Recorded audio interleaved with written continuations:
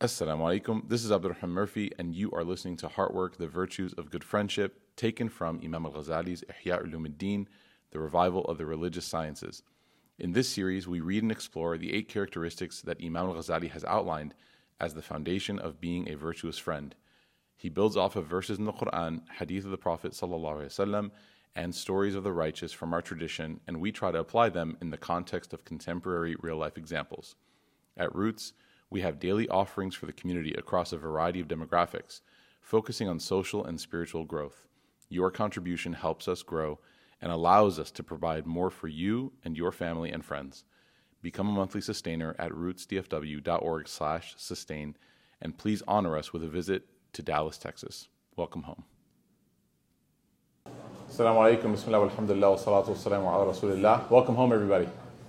Alhamdulillah. It's good to see you. This beautiful, beautiful gathering. Alhamdulillah. We're going to finish off the drinks that we got, mashallah. I just want to highlight something. You know, a lot of people talk about like teachers being like in the ivory tower, like, oh, they don't interact with people, and imams and scholars are like, you know, you don't even see them. Ustadha Fatima, who was back there specifically making your cold foam, that was her role tonight. She was the cold foamer. She is one of 4 full-time female instructors at the Qalam Seminary, which is upstairs. And she teaches Tafsir Jalalain, mashallah, which is a serious deal, alhamdulillah. And she is a graduate of the seminary. She is an alima, and she's back there making cold foam. Ustad Ubaidullah in the blue Moroccan thobe, dashing, mashallah. Steaming your milk, pulling your shots with none other than Mu'ayyid, our mentor from Pax and Beneficia.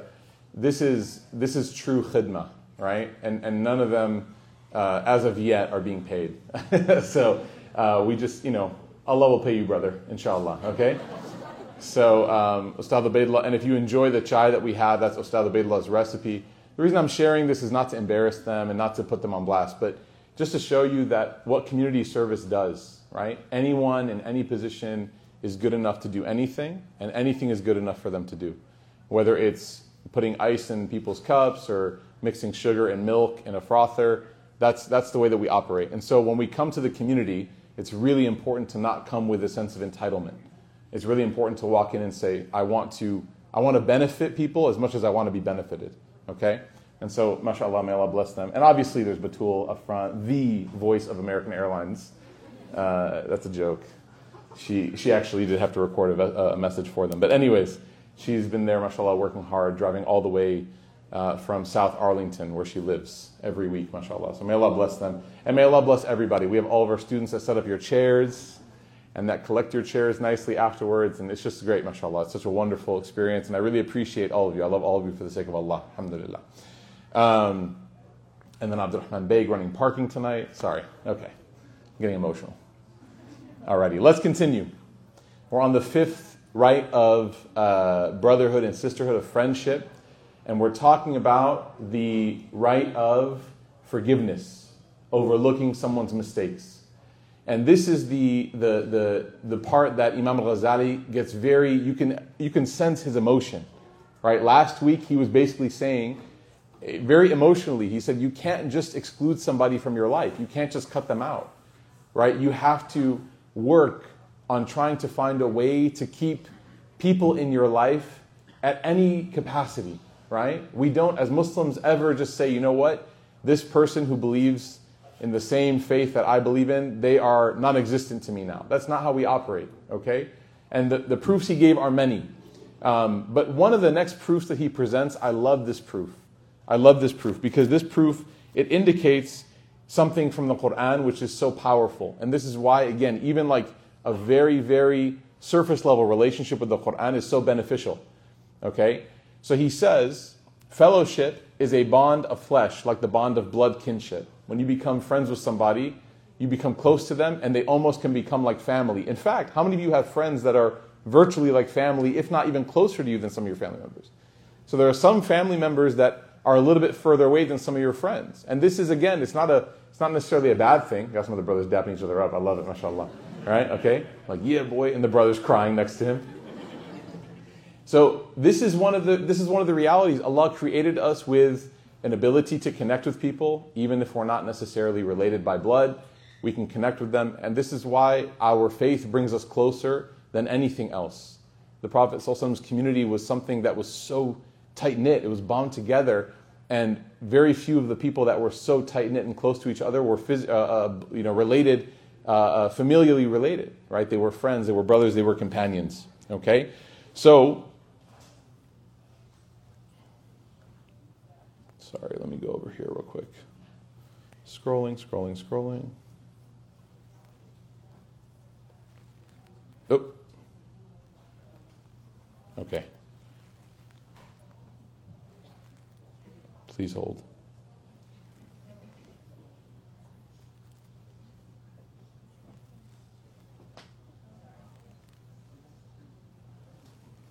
Okay.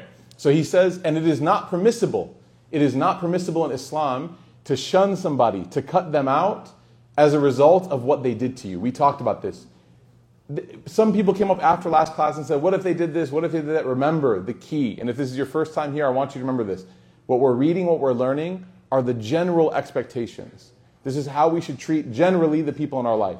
Are there cases where someone did something so offensive and so wrong where you might be allowed to say, you know what, my boundary is going to be a lot firmer and a lot taller. Like that fence is going to be a lot taller. Yeah, you're allowed to do that, right? What's the bare minimum that a person has to do? The bare minimum is you have to engage in responding to the person, their salam.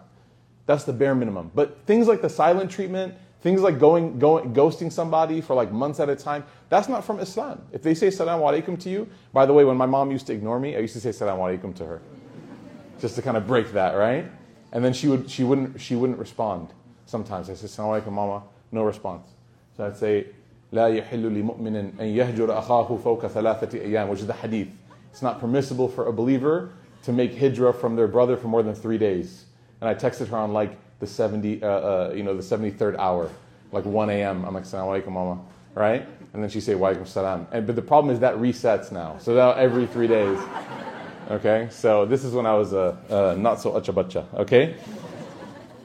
So he says, thus God exalted is He said to His Prophet sallallahu alaihi wasallam, concerning His kinsfolk, concerning His people, He said to him, if they disobey you, then فَقُلْ إِنِّي بَرِيءٌ مِمَّا تَعْمَلُونَ. Amazing nuance. He says, Allah told the Prophet ﷺ to say, I am free of what you have done or what you do. He did not tell him to say, I am free of you. إِنِّي بَرِيءٌ مِنْكُمْ. Right? Big difference. مِمَّا تَعْمَلُونَ مِنْكُمْ. Huge difference. Because if Allah gave the Prophet ﷺ allowance and permission to say, you know what, you and me, we're done, then the Prophet ﷺ could have gone and cut so many people out of his life. And what would that do? What would families look like if Allah allowed us to just cut people out? What would friendship, what would community look like? It would be so fractured. It would have there'd be no consistency. So instead, Allah instructed the Prophet ﷺ, and of course by instructing him, instructed us, what? You're allowed to, if someone did something really, really egregious, you're allowed to separate yourself, but you should never ever assign the sin to the essence of the person.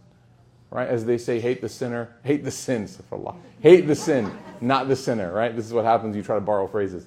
Hate the sin, not the sinner. We don't assign the sin to that person. Even, subhanAllah, we learn, like, you don't call someone like a thief. You can say someone who stole. Right? As Muslims, we don't essentialize people by their mistakes. We don't identify people by their mistakes. You know, have you guys ever heard of person-first language? A lot of people you're taught this in like the workplace, right? So you don't say, a blank person. You say a person with this, a person who is this or who does this, okay? That's how we should approach behaviors, especially bad behaviors. Good behaviors, it's fine. This person is a prayer, they pray, right? But if a person is late to places, if a person has trouble controlling their gossip and things like that, you don't say this person's a gossiper. How are they supposed to grow out and shed that label now? The way that you address that is you might say, hey, be careful. This person, they have a little bit of trouble containing the secrets that people give them. What a classy way to still give the same warning. Many people come up here after class and say, how do I warn against people, right? As if we want to put sirens on people's heads. you know how you do it? You do it in a way that's so creative that the person has to like think about what you're saying. Right? Instead of saying that this person has this problem, they talk so much, blah, blah, blah, blah, blah, all that. Because now, and I tell this, by the way, you know who especially struggles with this? Can I be real with you? Couples who tell their spouse about their friend's business. If I talk to my wife about my friends, and I say, man, they made me so upset. They did this, this, this, this, this. The next day my friend comes and apologizes to me, I don't go and update my wife. It's not exciting.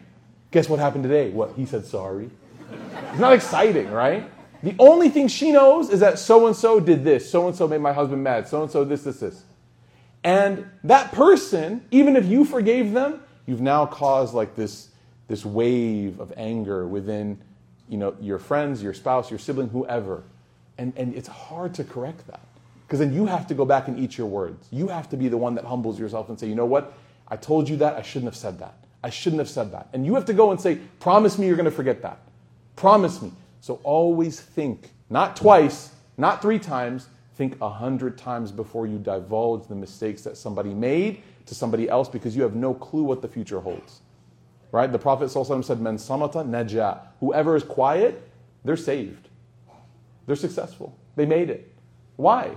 Because you very rarely are going to be apologetic for the things that you didn't say. Okay? فَإِنْ عَصَوْكَ فَقُلْ إِنِّي بَرِيءٌ مِّمَّا تَعْمَلُونَ وَلَمْ يَقُلْ إِنِّي بَرِيءٌ مِّنْكُمْ. Imam Ghazali says. Okay? Why did he say that?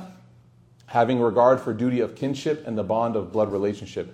To this, Abu Darda referred when he was asked, do you not hate your brother when they do such and such? Don't you hate when so-and-so does this? Someone's trying to stir the pot a little bit. Right? Someone's spilling the tea. And Abu Darda, remember who he was? Abu Darda. He was the one that was opposite of Abu Dhar in the opinion of how to handle this. He said, I only hate what he has done. Otherwise, he's still my brother. I only hate what they've done. I wish they didn't do that. Otherwise, we're still good. If he calls me for a ride, I'll give him a ride. If he needs to call and talk to me, I'll talk to him. I'll listen to him. I'll be there for him. Brotherhood in religion is firmer than brotherhood in kinship. Sometimes, subhanAllah, if you have an attachment to somebody that's based on the things that you're going through in your faith, it can actually create a bond that is even stronger than sometimes even the relationship that people have in their family. And you know how the Prophet ﷺ, or you know how Allah subhanahu wa ta'ala, how he illustrated this to us, is he gave us examples. The Prophet ﷺ, what was the situation with his uncle? What was the situation with some of his family members? Right? Tabbat yada abi lahabin wa tab. SubhanAllah, you have these people that were part of his inner circle. Okay? You even have, unfortunately, his uncle, Abu Talib. Right? You have some of these people that they didn't quite accept. Look at Nuh alayhi salam and his son. Look at Lut alayhi salam and his family. Look at Ibrahim alayhi salam and his family. Allah gave count. Look at Yusuf and the beginning with his brothers. Right? And we read that story almost like a children's book. Yusuf went out one day, right? His brothers threw him in a well. Oh no, that's not how it was. That's not how it was. Have you guys ever genuinely thought you were going to die? Have you ever genuinely, most people have never been in an experience like that, where they genuinely thought, this is it. This is it. Yusuf's brothers put him into a position where he genuinely thought he was going to die. And the only reason, the tafsir says, the only reason why he didn't lose hope was because Allah used to send, as Tafsir ibn Kathir says and Imam Qurtubi says, Allah used to send Jibreel to him to remind him, you're going to be okay. You're going to be okay. And then eventually the traders came and saved him from there, only to sell him into slavery, subhanAllah. So there are some people in your life. Now, I'm not saying go home now and call your sister or your brother and say, hey, we're not that close. Right? We never pray together. This text is not meant to be a prescription. It's not prescribing you to go and try to start fights. It's meant to be a description. He's saying, hey, there may be some of you, not all of you, that in your family there is distance because of practice of faith. Maybe someone's uncle calls you, oh, Maulvi Saab, right? You walk in, and they're not saying it nicely. You walk in, they're like, oh, Sheikh, come on, give us a fatwa, right? And you walk in, you're like, I just pray, I don't even pray 5 times a day. I just try to pray once a day, and you're calling me Sheikh, right? You're making fun of me because I'm trying. SubhanAllah, some people go through this. May Allah Ta'ala help us. This is difficult, to be ridiculed and mocked because of your faith. The sister starts wearing hijab, which is an amazing thing, and all of a sudden now gets called out. Oh, you think you're more religious than everybody. SubhanAllah. Sometimes from your own flesh and blood they'll say that. When your friends will be the ones that are like, fire emoji. Yes, girl. get it, right? And they'll send you, gift cards to Anna Hariri and all these places, okay? Just so you can redo that wardrobe a little bit. Sometimes it's the people that you weren't born with that will support you more than the ones that you're born with, okay?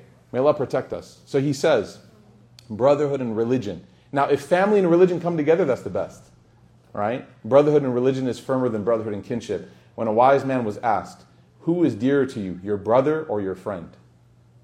He says, I only love my brother if he is a friend to me. I only love my brother if he's a friend to me, right? Which means that you have to be able to have those standards. Al-Hasan used to say, how many brother was not born from your mother? We have that phrase in English, brother from another mother. It was originated by Al-Hasan. How many brothers do you have that were from a different mother? Right? Subhanallah. So this is an example of how kinship and fulfillment of that relationship can be stronger even than a person's family relationship. Okay? All right, let's go over here. Now he gives a final warning before we get to the next section. The evidence for our view is that it is neither blameworthy nor reprehensible to avoid initiating brotherhood and fellowship. Indeed, some authorities hold that it is preferable to go one's own way. But as for interrupting the continuance of brotherhood, this is forbidden and intrinsically blameworthy. So he says you cannot cut someone off cold. It stands in relation to initial avoidance, like divorce to the avoidance of marriage. Divorce being more hateful to God than avoidance of marriage. The Prophet ﷺ said, the worst of God's creatures are those who spread slander, separating dear ones. So think about that. Translate that now to friendships. He's saying that, think about divorce. Allah says that a relationship breaking apart is a really tough thing. Divorce is a really challenging thing. And if you've been through it in this community, may Allah Ta'ala help you. May Allah Ta'ala give you strength. May Allah Ta'ala give you, inshallah, a relationship with somebody that fulfills you, that's compatible with you. Divorce is very difficult, right? Even people that, they're like, oh, I'm better off now, but there's still those moments, right? We should be supportive. We shouldn't be stigmatizing of divorce. If somebody has gone through it, we should gather around them and hold them up and support them. But even in that moment of divorce, Allah doesn't love divorce. But even in that moment, He says that Allah subhanahu wa ta'ala says that divorce is better than prolonging the pain and slandering and keeping the drama going. It's better to cut it off than it is to keep burning each other. He says the same thing for friendship, okay? He says this is because causing separation between loved ones is one of the things that is dear to Satan, just as the commission of sin is dear to him. If Satan gains one of his objects, the second should not be added. The Prophet ﷺ alluded to this when a man maligned another who had committed an abomination, for he checked him saying, do not be shaitan's aid against your brother. Don't be shaitan's aid against your brother. Okay? So we'll go ahead and conclude this chapter now. I think he goes on for a little bit about... oh, actually, no, we're going to read this part. This is a really good part. Okay? How many of you have ever been wronged by your friend? Raise your hand. A friend, not like an enemy. Okay, good. That's good. Not a lot of people, mashallah. You got good friends. Okay? The bad news is it'll probably happen at some point in life. Someone that you consider a friend will wrong you. Have you forgiven them? What did it take to forgive that person? Was it quick? Did it take a long time? Was it easy? Was it difficult? Anyone want to share? How did you come to the point of forgiveness? Yeah. So for me, I'm not going to go into the details of what happened. Yes, don't. The thing that I thought of was I definitely made sins knowingly and unknowingly. And if I can't forgive a fellow Muslim, then I think, how can I expect Allah Ta'ala to forgive me? Yeah, exactly. One of the benefits of forgiving is that you're like, maybe if I forgive, Allah will forgive me. And that's the one that I use when I'm like at the end of my rope. When I'm like, I have no reason to forgive this person. And then I think to myself, maybe on the day of judgment when I need it the most, this person will come and say, oh Allah, they forgave me, so forgive them. Right? وَلْيَعْفُوا وَلْيَصْفَحُوا أَلَا تُحِبُّ أَن يَغْفِرَ اللَّهُ لَكُمْ. Forgive, pardon. Wouldn't you love that Allah will forgive you? Remember, Abu Bakr as-Siddiq was being told this about someone who perpetuated a rumor about his own daughter. Not any rumor, a horrible rumor. Perpetuated it. Hey, did you hear what she did? Did you hear who she hooked up with? وَالْعِيذُ بِاللَّهِ. Can you imagine someone said that about your family? Right? And Abu Bakr is being told by Allah, hey, you are in the right, but forgive. Because if you forgive, then Allah Ta'ala will forgive you. Anyone else is forgiven? Want to share the experience a little bit? Yeah. Forgiven when? Sorry? You'll forgive them after the halaqah. Oh, okay, good. I'm happy. I'd like royalties for that, inshallah, okay? Make sure you cite me when you forgive them. I'm forgiving you. Why? Because Hagrid told me to, right? You're a wizard, Harry. Okay, so I'm just going to highlight this because, inshallah, we'll get some retranslation done. So Imam Ghazali says that Imam Ghazali says that if you don't get angry, there's something wrong with you, meaning that everyone has their sensitivities, okay? And he says that if a man is provoked and does not get angry, he is a donkey. All of you bad people wanted me to say that word, right? He is a himar, he's a donkey. If a man has cause for pleasure and is not pleased, he is a devil. He says, so don't be a donkey or a devil. Give your heart cause to be pleased with yourself as your brother's deputy. Beware of being a devil if you fail to accept. Okay? So, and then he shares some statements here. The duty of one's friend is to bear three things. When they get wrong with you, when they get angry with you, like when you make them upset, you just have to own it. You know, one of the worst things you can do when you upset somebody is get upset at them for getting upset with you. It's so paradoxical. It doesn't make any sense. Why you get mad? Because you did that. Don't be mad. It's not religious to be mad. Well, it's not religious to yell at somebody who's upset. Right? It's not from Islam. Okay, relax. You may not be the one to talk about what's from Islam because you back with that person, right? So he says the wrong of being angry, you have to deal with that, okay? The wrong of overfamiliarity, like sometimes your friends are going to do a little bit too much, right? I'll never forget one time, I made a huge mistake, guys. I made a huge mistake. You know, leftovers are one thing, and if he's watching, I want to apologize again to my friend Ibrahim in Baltimore. Leftovers are one thing, but you never touch a person's leftover chocolate cake. Ever. I mean, you can eat their leftover burger, tacos, pizza, whatever. But if a person has double chocolate cake in their fridge and you're spending the night at their house and they say, hey, whatever's in the fridge, you go for it. Don't touch the cake. There's istithna there. There's an exception. They don't want you to touch that. I know because I ate it. Okay? I was at my friend's house. He's like, hey, man, if you're hungry, go ahead and eat. I'm like, all right. I go look. There's food. And I'm like, oh, that cake looks really good. And right next to it, milk. I'm like, this is nasib. You know people talk about nasib for marriage? This is nasib for me. And I ate it. Almost all of it. I don't like icing, so I left the icing. The icing was about 3 inches tall. And the perspective, bichara, when the guy opened the fridge, was that the icing was first. So he goes, oh, my cake is still there. Then he turns it, and it's like one of those magic tricks.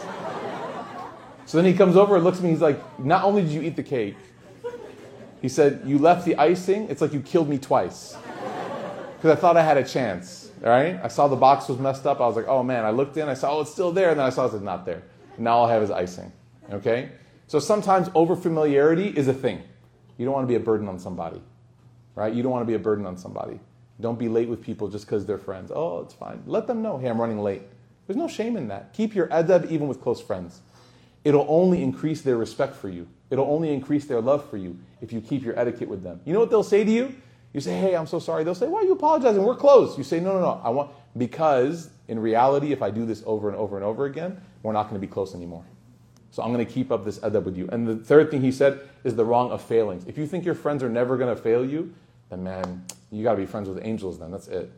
Every other person is going to make mistakes. Every other person is going to let you down. You can't hold it against people. You can't. Okay? All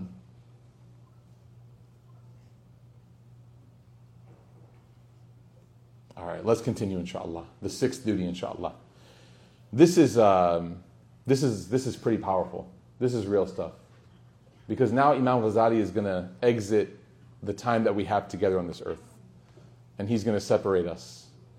And he's going to say, some of you will get to the point where, and it's a weird thing. Heartwork's weird because it's not the college halakas anymore, and it's not even like the young people.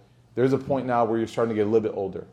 And I was talking to my good friend Ustad Ubaidullah over there, and I was telling him one of the difficulties of getting older is that it's not even about your friends' parents and their loved ones passing away, but eventually it's actually your friends passing away. Like you get to a point where it's not unheard of that someone, I'm 35, so someone who's 40 could be my friend. I know you guys are like, wow, you guys hang out in the retirement home together, like old, Someone who's 40, someone who's in their mid-40s could be a friend of mine. Late 40s, 50s, right? And it's not unheard of that a person in that stage of their life gets a diagnosis, or suddenly, tragically passes away. I mentioned before a couple months back, Dr. Salman, may Allah have mercy on him, passed away in November. He was a friend. We were at the Mavs game the week before. And you hear about people who pass away, and it shocks you. You wake up, and the first thing you see is their picture, and you're almost like, there's a mistake. There has to be a mistake. I was just with them. They were healthy. And so Imam Ghazali now, he ventures off into this chapter where he says, how many of you can be good friends not only in the dunya, but when your friend leaves the dunya? How many of you can take care of your friends when they're not here anymore? It's a really powerful question, because that means that your friendship is not transactional. A lot of us are friends because our friends are going to do for us what we do for them. What do you do for your friends when they can't do anything for you? How do you treat their families when they can't call you and say thanks? How do you treat them in your dua when you can't tell them you made dua for them with your voice? This is what he's going to talk about. He said the sixth duty for your brother is praying for them during their life, making dua for them, but also after their death, that they might have all they wish for themselves, their family, and their dependents. He said you should pray for them as you pray for yourself. You should pray for them as you pray for yourself, making no distinction at all between you and them. For in reality, your prayer for them is a prayer for yourself. The Prophet ﷺ said, whenever a person prays for their brother or sister, an angel, or in secret, an angel says, and to you the same. So amazing. Allah's storehouses are unlimited.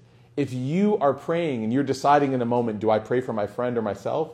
Pray for them. If you only pray for yourself, you left them out. If you pray for them, you included both of you. This is if you believe in the promise of the Prophet ﷺ, right? Every time you pray for somebody else for what they want, you're not wasting time. That's the interesting thing. I was just at Umrah, and this person comes up to me and they said, I'm so worried, I only have this amount of time, who do I make dua for? And I quoted this and I said, make dua for everybody else because you're including yourself. If you spend the whole tawaf talking about yourself, then you have to go lie to everybody. Yeah, I made dua for you. Me? Specifically? Yeah. When you really said, oh Allah, specifically that person, I don't know who's asking, right? Give them whatever they want. But if you actually take time to remember your friends in those moments, and Ramadan's coming up, 8 weeks, y'all. May Allah give us Ramadan. 8 weeks, can you imagine? SubhanAllah. The best part about the lunar calendar is every year it gets shorter a little bit. 11 days, right? Ramadan's getting closer and closer. So it's going to be March this year. Ramadan's going to be in March, okay? And for anyone who has to make up fasts, get on it quick, okay? You got 8 weeks, okay? Inshallah. So he says, whenever a person prays for their brother in secret, the angel says, and to you, Ameen. So I better be hearing a lot of people making dua for their friends to get married, to get jobs, to have happiness, to may Allah put barakah in their life, because that proves that you believe in the promise of the Prophet ﷺ. In another version, his words are that God will say, I begin with you. Because you took the time to pray for them, Allah says, you're going to get first dibs. Because you showed that trust in the process. According to the tradition, a man's prayer on behalf of another person will be answered, whereas the one they make for themselves will not be answered. So I can sit there and beg Allah, Allah, please give this to me, please give this to me. And somehow, some way, something I did, some deed is holding that dua back. It's staying right here in my hands. And I'm asking Allah, but I've maybe committed so many mistakes and I'm so distant from Allah and I'm not parallel, I'm not spiritually true. I make dua and then I go and I neglect myself. So I have something that's blocking me for some reason. But subhanAllah, the Salaf, they said, maybe, just maybe, you pray for your friend and just by the virtue of the fact that you included them, Allah says, okay, both of you get it. It's powerful, right? Don't be selfish. Don't be selfish. Don't be greedy, okay? A man's prayer for their brother in secret is never rejected. Abu Darda used to say, I pray for 70 of my brothers during prostration, naming them by names. A lot of you are like, how long did that take? 70? Some of us are like medical students. We're like, that's not good for his head. The blood rush, he could faint, right? Sometimes you got to turn off the nerdiness when it comes to reading books, okay? He used to pray. And 70, by the way, in Arabic is also a number it's hyperbolic. It can mean a bunch. It can mean more than that. So Abu Darda used to sit there. By the way, I had a friend. He's a really good friend of mine, Sheikh Omar Hadrouj. And I used to catch him in the masjid at night. We used to have keys. This also might be why I got expelled. We used to have keys to the masjid facility because there was a gym. Anyways, long story short, just leave the gym unlocked, right, for the kids. And we used to walk in, and we used to go and get dressed or whatever, play ball, and we would see Omar in the masjid. It's completely dark, and he's in sajda. So when you read stuff like this, you're like, who does that? I can tell you. I had a friend, not me, but I had a friend who did it. And he was remembering me, so I'm alhamdulillah covered, He got my back, right? But how many of you are going to be that friend for your friends this Ramadan? How many of you are going to, and keep it secret. Let it all be found out at the Day of Judgment. Let it be known then. You get there at that time and you tell them, you say, Day of Judgment, when you guys are holding hands going to Jannah, you're like, you know what? That one Ramadan, I prayed for you. And that might be the reason that both of us are walking in together. May Allah Ta'ala accept. Muhammad ibn Yusuf al-Isfahani used to say, where is the like of a virtuous brother? And he's talking about this. It's kind of intense, so just get ready. He says, sometimes your family, after you pass away, they divide up your inheritance. Right? They fight over the money you left. They enjoy what you leave behind. He says, while your friend is sitting alone, missing your company. He's not talking. I don't want everyone to go home and if you got kids, you're like, I don't like you anymore. Right? But he's just saying, he's like, sometimes your friends are there for you in moments and they understand you when even the people that are supposed to be closest to you don't get it. Interested in what you have achieved and what has become of you, praying for you in the darkness of the night while you lie under layers of earth. Wallahi, guys, I read this book for the first time 12 years ago. And some of these statements, I didn't get it. Since then, I've had a lot of friends die. A lot. 10, 15 people that I know in my phone. I can go look at our last messages. And I promise you, you wonder about them. Like, it's something that's real. And if anyone here who's lost somebody, you know what I'm talking about. You really think about them. You wonder, what are they going through? You sit and you gather with other people that knew them and you talk and you just sit. It's almost like a halaqah about them. Like you miss them so much. And you just talk about them and you wonder, in this moment, do they know what's happening? And Allah tells, and the Prophet ﷺ tells us that Allah allows the angels to go and deliver good news to the people that are under the ground. That they get the information. Hey, your friends are remembering you. Right? So Islam is so beautiful because it gives us that coping mechanism, but it's still tough, man. It's still tough. Look at the friends around you today and ask yourself, which one are you going to pray for me if I die? Imam Ghazali, in another book, he says that one of the things that's really tough is that you have a lot of friends, but not many of them call you when you're sick. Not many of them visit you when you're in the hospital. Not many of them are going to show up to your janazah and carry you to the grave. And not many of them are going to sit after and they're going to pray for you after the last bit of dirt has hit the top of your resting place. That's a real friend. That's a real friend. Right? So surround yourself with the people that aren't going to stop being friends with you when you die. They're going to keep being friends with you. And there's ways he talks about that. It seems that this virtuous brother follows in the steps of the angels. For according to the tradition, when a man dies, people ask, what did they leave behind? But the angels say, what have they achieved?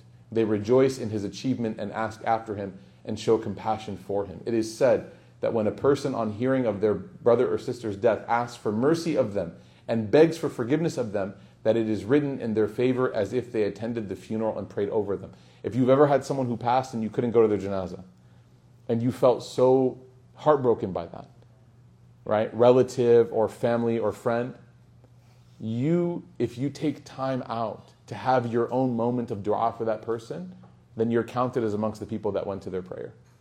This is from the mercy of Allah subhanahu wa ta'ala. It is related that God's Messenger sallallahu alaihi wasallam said that the dead person in their grave is like the one who is shipwrecked. What does it mean to be shipwrecked, y'all? You're helpless. إِذَا مَاتَ ابْنُ آدَمٍ انْقَطَعَ عَمَالُهُ إِلَّا مِنْ ثَلَاثٍ. That when the son of Adam dies, when the daughter of Adam dies, all of their deeds have stopped. You know how you plan to do stuff? One day I'll make Hajj.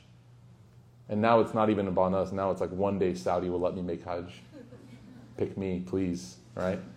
One day I will do this. One day I'll start praying. One day I'll put on the hijab. One day I'll reconcile with my parents. One day.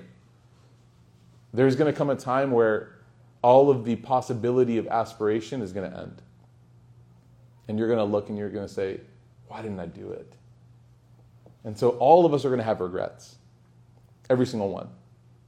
in the grave, we're going to say, I could have just gone back. The Quran tells us this. Oh Allah, just let us go back and have one more chance. Oh Allah, return me. Just give me one day. I promise you I'll live that day perfectly. And Allah is going to tell us that you had your chance. You're asking for one day. You had years. You had decades. And now you're asking for one day. And the irony is that He says, if you went back, you'd do the same thing. You're a creature of habit. You didn't change your behavior then. What makes you think it's going to change now? So He says that the dead person in their grave is like a shipwrecked person. They're sitting there and they have no resources, no help. Every day, what do? They sit out there at the edge of the shore and they stare. Maybe someone on the ship will see me. Maybe I can get their attention. Maybe they can call for help. So He says that they're completely dependent for everything. They wait for a prayer from a son or a brother or some kind of relative. This is why the Prophet ﷺ says, إِلَّا مِن ثَلَاثٍ.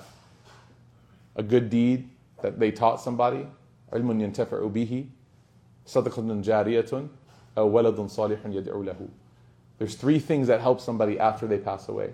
Number 1 is that if the friend taught somebody else, or this person taught somebody else something, every time you act on that, then that person gets rewarded in their grave. And I'll tell you in a second, beautiful narration. The second thing is when a person prays for somebody. The son praying for the father or the mother, etc. The siblings praying for this person. Or the third is some sadaqah jariyah for this person. Whether it's actually like building a well or a school, donating on their behalf, or whether it is just doing some good deed with them in mind. Ibn al-Qayyim says something amazing. How many of you have lost somebody before? Grandparent, parent, sibling, okay, friend. How many of you feel disconnected? In a way. It's tough. You can't call them anymore. You can't text them anymore. It's my greatest fears. One of my greatest fears is calling people I love and knowing they can't pick up. Not that they won't, but they can't. Islam gives us this amazing opportunity to realize that we're still connected. Ibn al-Qayyim, he quotes in his book on death, he talks about how when the person passes away, they are still kept in contact, even though it's not like what we consider normal. It's not human contact, but he says that there's still a connection. What's the connection? The connection is that when a person thinks about the other individual who's under the ground, they can't do anything for themselves anymore. When that person thinks about that person and they do a good deed. So they're sitting in the masjid after Roots on a Monday, they prayed Isha, and they just think about their grandparents or they think about their relative or whoever passed. I was just with somebody, subhanAllah. Man, it's heavy, man. You don't know what people are carrying. I was just with somebody, I'm not going to say his name, but he's so, mashallah, by all the means of success that we think about, he's like super successful. First of all, he's a doctor, mashallah, shabash. Okay, well, relax. Everyone's so serious. That was a joke, right? It's okay if you're not a doctor, right, guys? Teardrop. Okay, no. No, my mom wanted me to be... My mom, actually, my brother became a doctor, and she's like, okay, you can't become a doctor now. I was like, what? She's like, Imam. I was like, no, right? She's like, he's already got it taken care of. Now you. So what about a doctor in Islamic studies? She said, that's garbage. So he's a physician, extremely successful, and on top of that, one of the biggest hospital systems in his area, and on top of that, he grew and became like the admin of like all of these hospitals across the country. So now he's not only clinical, now he goes and also he's administrator, right, for a lot of these hospitals, mashallah. Very successful, right? And I knew this guy growing up. He was someone that I looked up to, used to give khutbahs, loved him dearly. Older brother to me. And he's, like I said, he's probably in his early 50s now. It's just kind of weird that I have to admit that about my friends. Early 50s. I'll never forget, subhanAllah, we were talking and he reminded me that 12 years ago he lost his 13-year-old daughter. 13 years ago he lost his 12-year-old daughter. He goes, it would be her birthday next month. She would have been 25. And he's a doctor. She had this terminal illness. He knew. And he told me, we're driving. This was on Saturday. I'm in Chicago. I was teaching and he picked me up and we're driving and he said, he goes, I'm not in a bad place. I'm not like suicidal. He said, but I just can't wait until I can see her again. He goes, every day. Just put my head down. Can't wait. I don't know. Maybe it's having kids that makes you soft.